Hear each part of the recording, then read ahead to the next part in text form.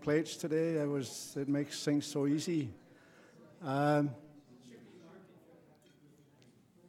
Regarding the plastic cups that we serve dessert in, they are not garbage. We use them they get washed and we use them all again. So it's not like we're polluting the world with plastic by using them. Just so you know.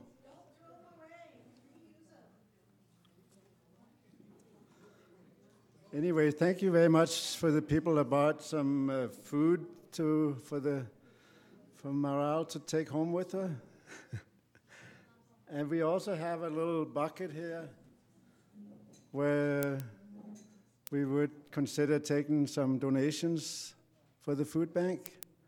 On that note, SACPA is donating $200 to both the Lethbridge Food Bank and also Interfaith Food Bank.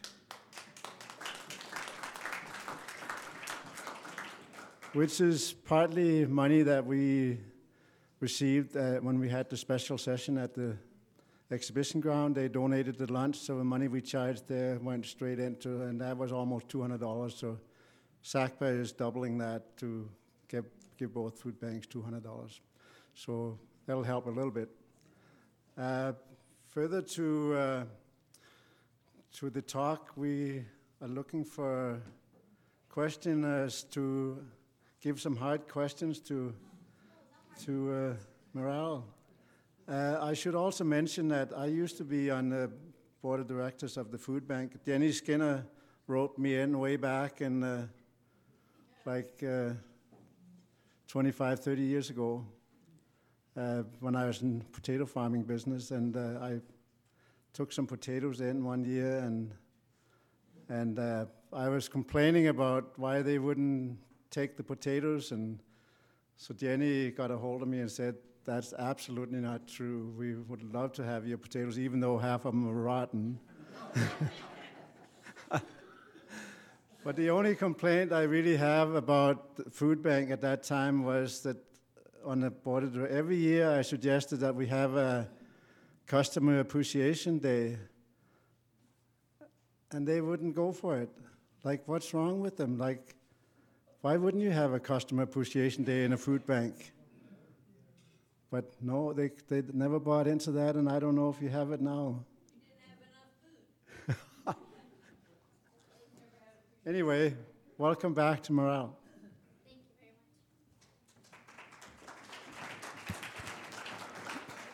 much. Thank you very much for the donation of the food and the funds. We're truly grateful, and we're truly grateful for SACPA for having me here and for the donation as well. Okay. Hi. Hi. What? Pardon?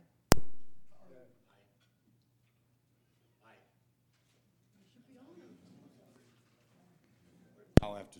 Now am I there. on? Oh, hi. Okay. Now it's on? Now it's on? Okay. Thank you for your presentation, and you gave a lot of, and you are doing a lot of great and wonderful things. Thank you. One of the things, for example, that caught my eye, using pea butter, Alberta product. Joe St. Dennis, whom I knew quite well during my research station days, he developed it, and I'm glad you're sourcing locally too. My question, years ago when sort of school breakfasts were being started, and I want you to relate how the lunches are handled, that I know at Westminster School, for example, they made it available to any kids. Do you know? Not just kids under the poverty line. Yes. Do you know how the different schools handle the lunches that you provide? Absolutely. So one thing that I had reflected to the schools is we wanted to make sure that it's done in a proper way. So basically it's distributed according to how the schools distribute the lunches. Well, we wanted to make sure there's no discrimination, there's no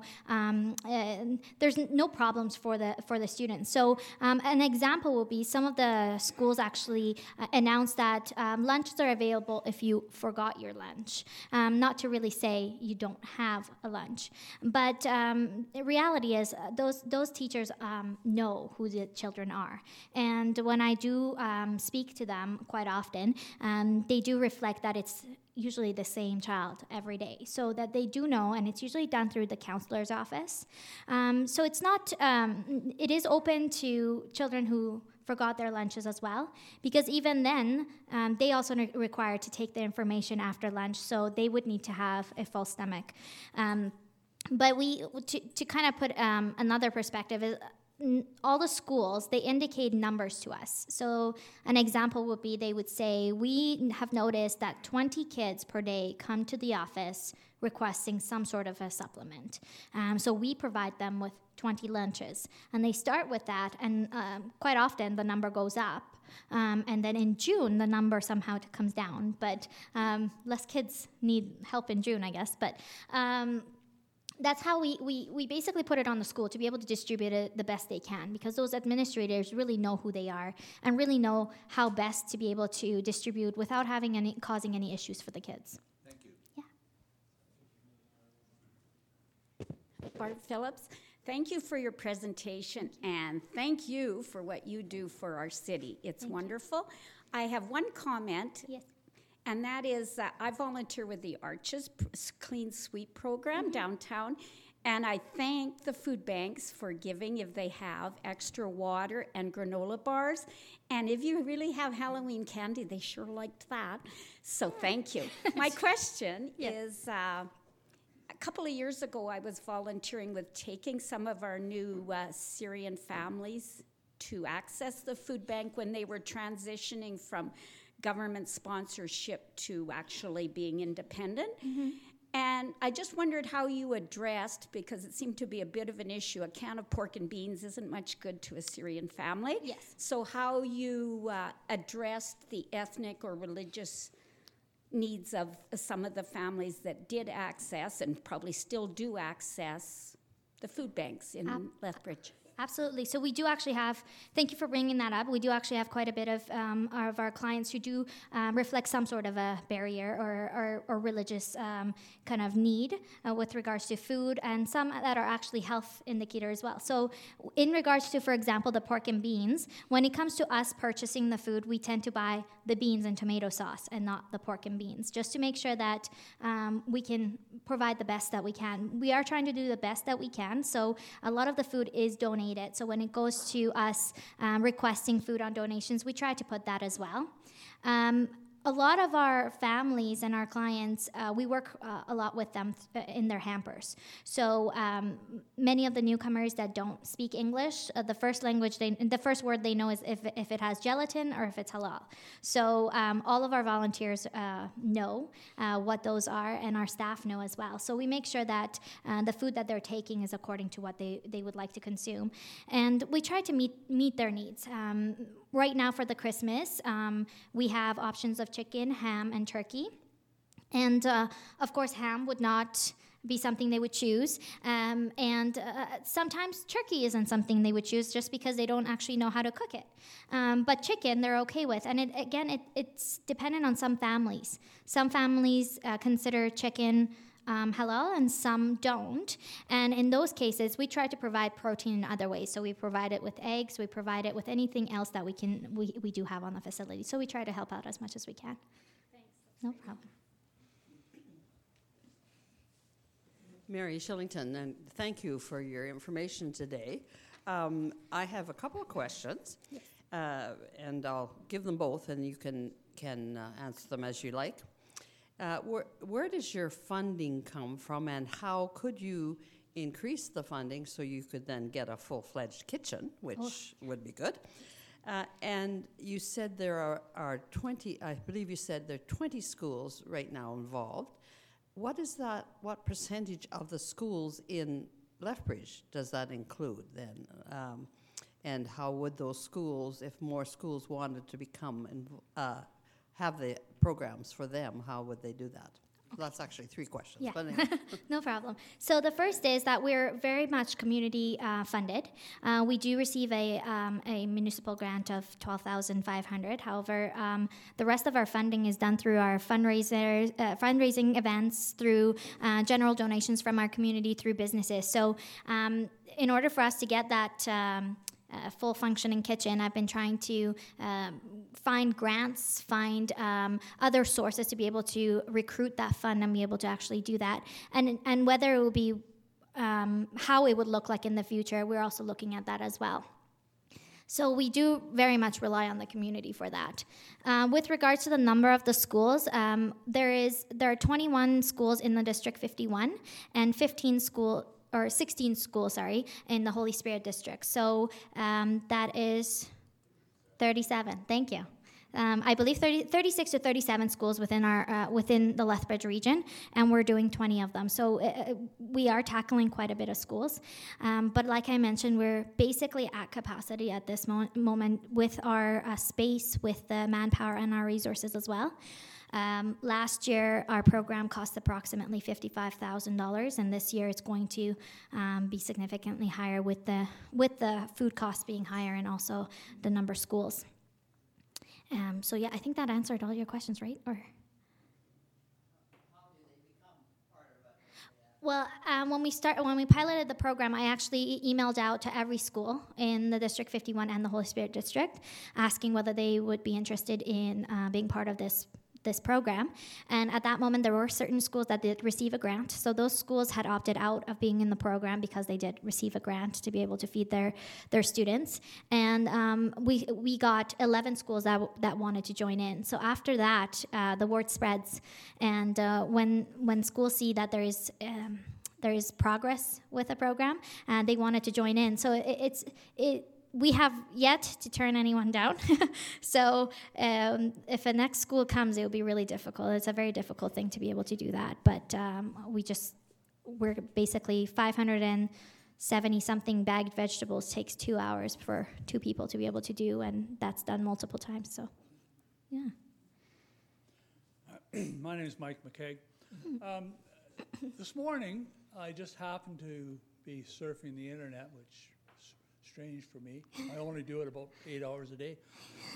And I came across a very interesting article that I'd like you to comment on. And what it said was basically stop giving cans of beans to the food bank and give money, because money gets 5 times as much food as what donating food actually is.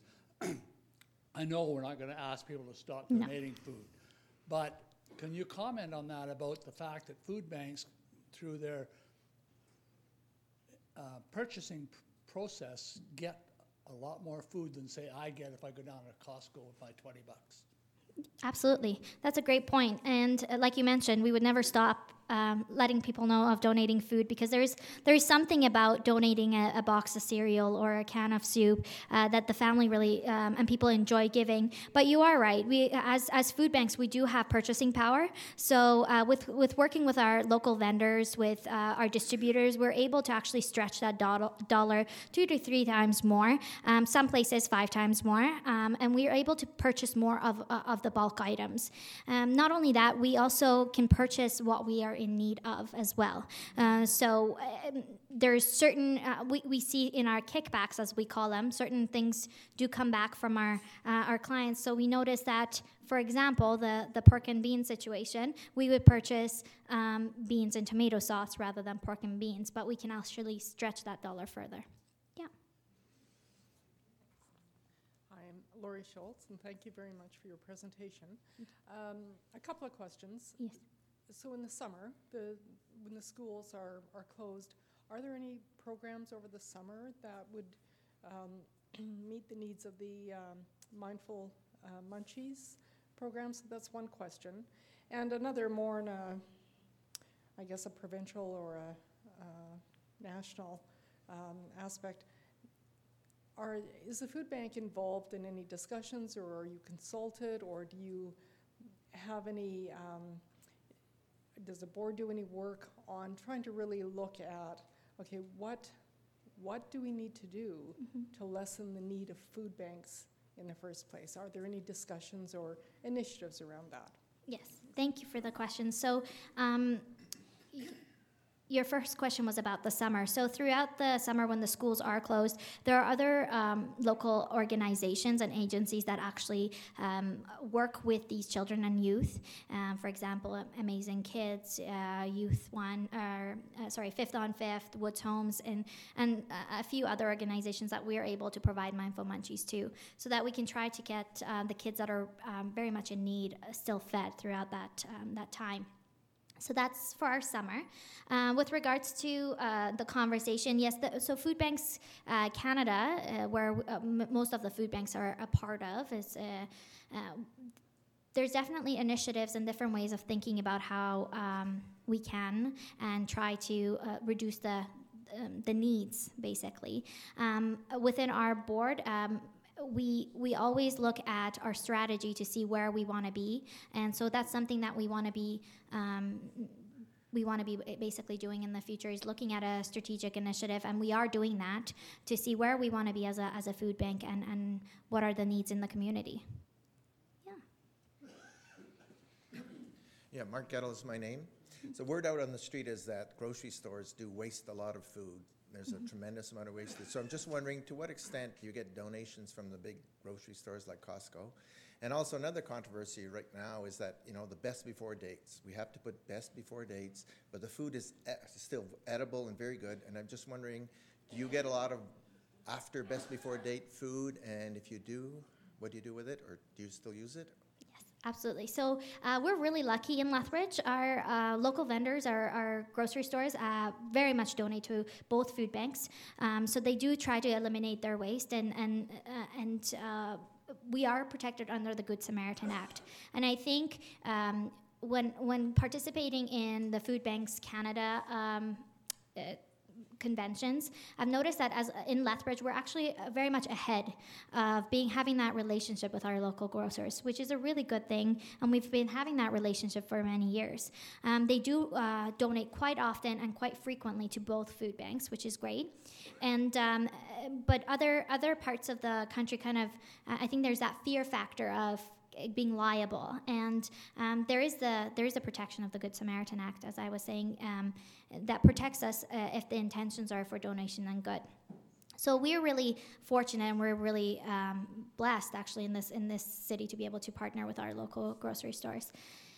With regards to the best before date, yes, that is definitely a misconception. So the best before date, it's best before, not bad after.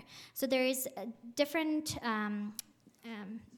years that people practice. At our food bank, we practice 2 years after the best before date. We do take the donation in, and we do put them in the hamper. Now, if a client doesn't feel comfortable of consuming that, we can definitely replace it with another that we would have on the facility. Anything that's after the 2 years, what we do is we put it on what's called a grocery shelf. The client will take it if they choose to want to consume it. And we can also distribute it to the soup kitchen as well. Canned items don't go bad. There is a website, if anyone's interested, it's called Still Tasty, and it will basically give you the exact time of canned items, produce, fresh items that would be fine after their best before date. An example is the mushroom soup is actually good 5 years after. We only practice 2 years. So, yeah, we do take them in. We encourage people to donate them. Okay, Jenny, it's your turn. My turn. Oh, Jenny's going to give me a hard one. I'd really like to thank everybody, especially our new coordinator, for inviting me today. For many, many years, I followed the food bank every day. I still do. I read about it in the paper. For many, many years, the food banks all claimed that by the year 2000, there'd be no more food banks. We were going to solve all the problems. We were going to make sure people had enough money. And if anything now, there's twice as many people or more. And I think it's something we have to learn to live with. I think as long as the world is going the way it is now, we're going to have the food banks, we're going to have the needs, and thank the good Lord we have all these good people that are always working. And I met a Dr. Hurdle here today that I haven't seen for many years, and I hear he's still very active in helping people, which was a wonderful thing. But at one time, people were ashamed of a food bank. They wouldn't go, and they were hungry. But today, food banks are part of life, and part of the people. And there's nothing we can do about it. We just have to help support them. We have a young lady up there that's doing a wonderful job. Let's hope she keeps up doing her job. And it's not an easy answer. I've been with the food bank for about 30 years or so, and I can remember for many years, all of us said by the year 2000, we're going to eradicate hunger. We've never eradicated one person, and I don't think you ever will, because I think the world is going bad, and it's the good people that are keeping it going. Thank you. Thank you, Jenny. Thank you, Jenny.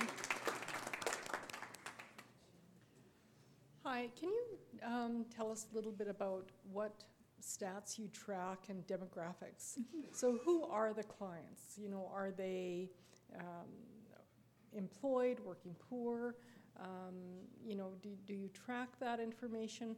And have you seen any significant changes in, say, the past 2 or 5 years? Mm-hmm. Absolutely. So our clients are from every walk of life, I would say. So there's definitely working, there's single parents, there are individuals that are an assistant, there are newcomers, there are just a whole variety of different individuals that use our services. There are some that have been at the food bank for many years. There are some that only use it for Christmas time, because Christmas is expensive. And there are some that might be going through a hard time at that moment and only will be a food bank user for a few months. So our numbers do go up and down throughout the year. And one thing that we have noticed is we, in September, right before September, it's right before school starts, is when our numbers do tend to go up. And that's because, again, school is, supplies are expensive, preparing for school is expensive, and we do see more new clients that come through our doors. And so, and also through Christmas time, we do track income, the source of income. We track the number of households. We basically track numbers, and we report them to what's called a hunger count, which is done through the Food Banks Canada, and it will release on a countrywide as to how Canada is doing, and according to each province. But we track the information that we need. We need to know whether what kind of income they're on, what type of expenses, and where that gap may be, and where the needs are. And just because this is something that we've said is people need to qualify for services. Just because somebody might be on AISH doesn't necessarily mean that they would qualify for a food bank. And I'm not saying that they don't. It would be that there might be other income sources, there might be other individuals in the household that have income that is coming in. But what we want to make sure is that we don't enable anyone, but to also help. Now, if somebody's coming through our doors, that means there is something. Nobody just walks to a food bank wanting to go into a food bank. But if they're coming through our doors, that means there is a need. So usually we ask about circumstances. Why would you, you don't qualify per se on the numbers, but why would there be a need? And many times there's usually either medical expense that came up, or vehicles that broke down, or one person that lost their job. And so at that moment, we help them for that month, and to make sure that they are their needs are met, until in the hopes that they are actually okay in the month after. So we do track, and people are through all walks of life, I would say. And what we have noticed in increase, I would say, since last year, is our bread and produce. And we are very blessed in Lethbridge that we're getting donations for bread and produce from everyone, and it's incredible. But our numbers have actually doubled from last year of bread and produce consumption. So bread and produce doesn't necessarily require an address per se. So our hampers, you do require an address, and that's because majority of the items in the hampers you have to cook. So you need to have a place to be able to cook them. Whereas the bread and produce, they're twice a week, and people come and take as we have. And so we've noticed that the numbers have increased, which kind of indicates a lot of our clients that don't potentially have an address, and they come through our doors. Thank you.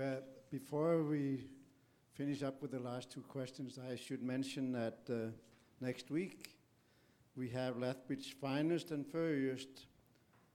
The canine unit is coming to give a little demonstration, so I'm thinking if you have anything in your pockets that you shouldn't have, maybe don't bring it.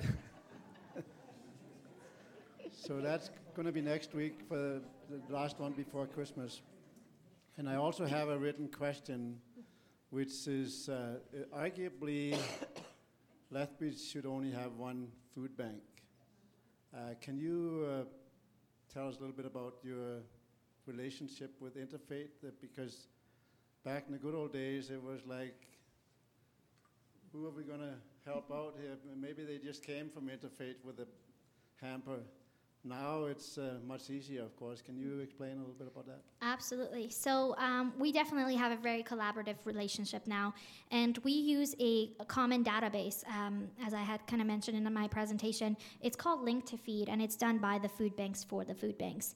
And basically, it's to make sure that our clients, there are no duplications. So if a client visits Interfaith, we are able to see that at that moment, and we can basically, so all the numbers that we give you are exactly to our food bank and exactly to Interfaith's food bank. And you're right, there are arguments about there should be one food bank in the community. And what we say is we serve completely separate families. And so to put them together, it's 1,400 households a month that we serve. So that's about 3,000 people. Now, if we are one food bank, and maybe in the future we will be, and if we are one food bank, a business that donates, for example, $5,000 to Lethbridge Food Bank and $5,000 to Interfaith Food Bank will now probably only donate $5,000 to one food bank, which means that there's still 3,000 people that need to be fed, but the donations might go down. We don't know. I can't predict that, but that's we do work very collaboratively together, and we do make sure that we complement each other's programs. So Interfaith has great kitchen programs that we send our clients to them so that they can learn how to cook and how to cook on low budget. And we do have our lunch program that they refer donors or volunteers to as well. So we do really work together to make sure that we basically meet the needs in the community. I just wanted to ask, and then I wanted to say something to you. What is the minimum? My name is Bev Mendel-Atherstone. Thank you so much for your talk. And thank you so very much to all the people who are involved in food banks and to Jenny for all of her service to food banks. Yeah. So my question is, part of my question, what is the minimum wage? I mean, not the minimum wage. What is the... What is the the minimum level of minimum income that people can have to access the food bank? So it's dependent on the household. So for example, an individual person, anyone making $16,000 a year and below would automatically qualify for our food banks. After $16,000 a year in a single household, then we take into the expenses into consideration, so their rent and their utilities. And then after that, they most definitely would qualify. But people who come over 16,000, we still basically put their expenses. So that's for an individual person in a household. It's basically after that, I think we add about $500 per person that's inside that household per month to see on a monthly basis how much they would qualify for. So it's done by, it's a standardized sort of system between the food banks, the two food banks, especially in Lethbridge, and it does take into consideration inflation and minimum wage as well. So is the poverty level then $16,000? Is that the poverty level? I can't A year? guarantee say that, but yes, I would say that's the indicator we have for a single household. As a psychologist and educator, I'm very concerned about the schools and the kids. Mm-hmm. So I'm happy that you're contributing to 2021 schools Thank in you. the district. That's terrific. 1/4 of the food we eat goes to our brain, 25%. And as for the idea that we can't do anything about this, our whole monetary system is based on the greed economy, and we can be careful about who we vote for and make sure that we vote for governments that are not increasing the greed economy. And if you want to read a good book about this, Larry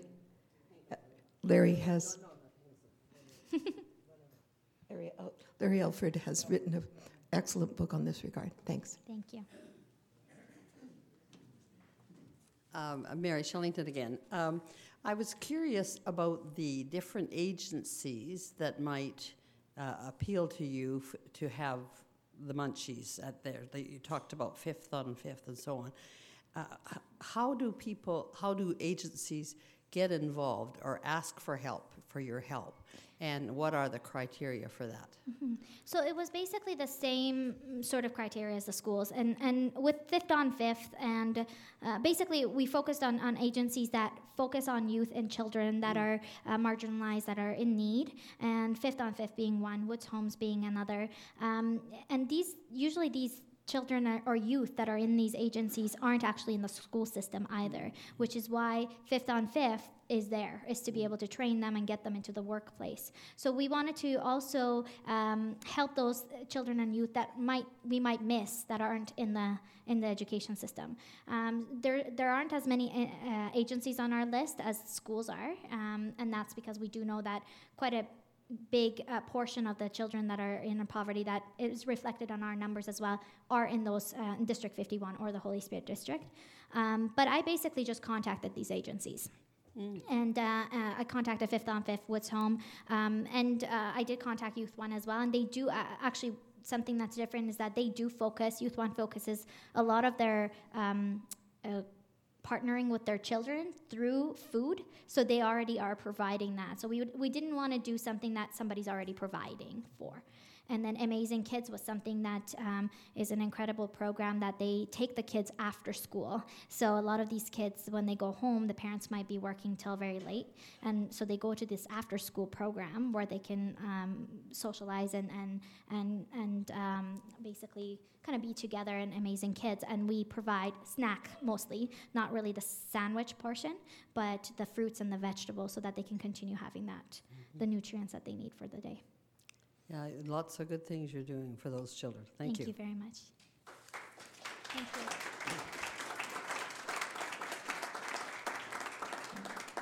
you. As you heard, cash is better to donate than food.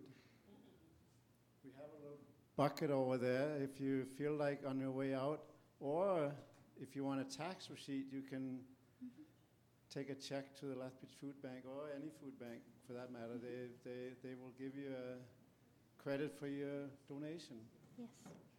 So with that, I thank our presenter. Thank you very much for coming today, and hopefully things will go okay over the holidays. Thank you very much. Thank you very much for having me. Thank you.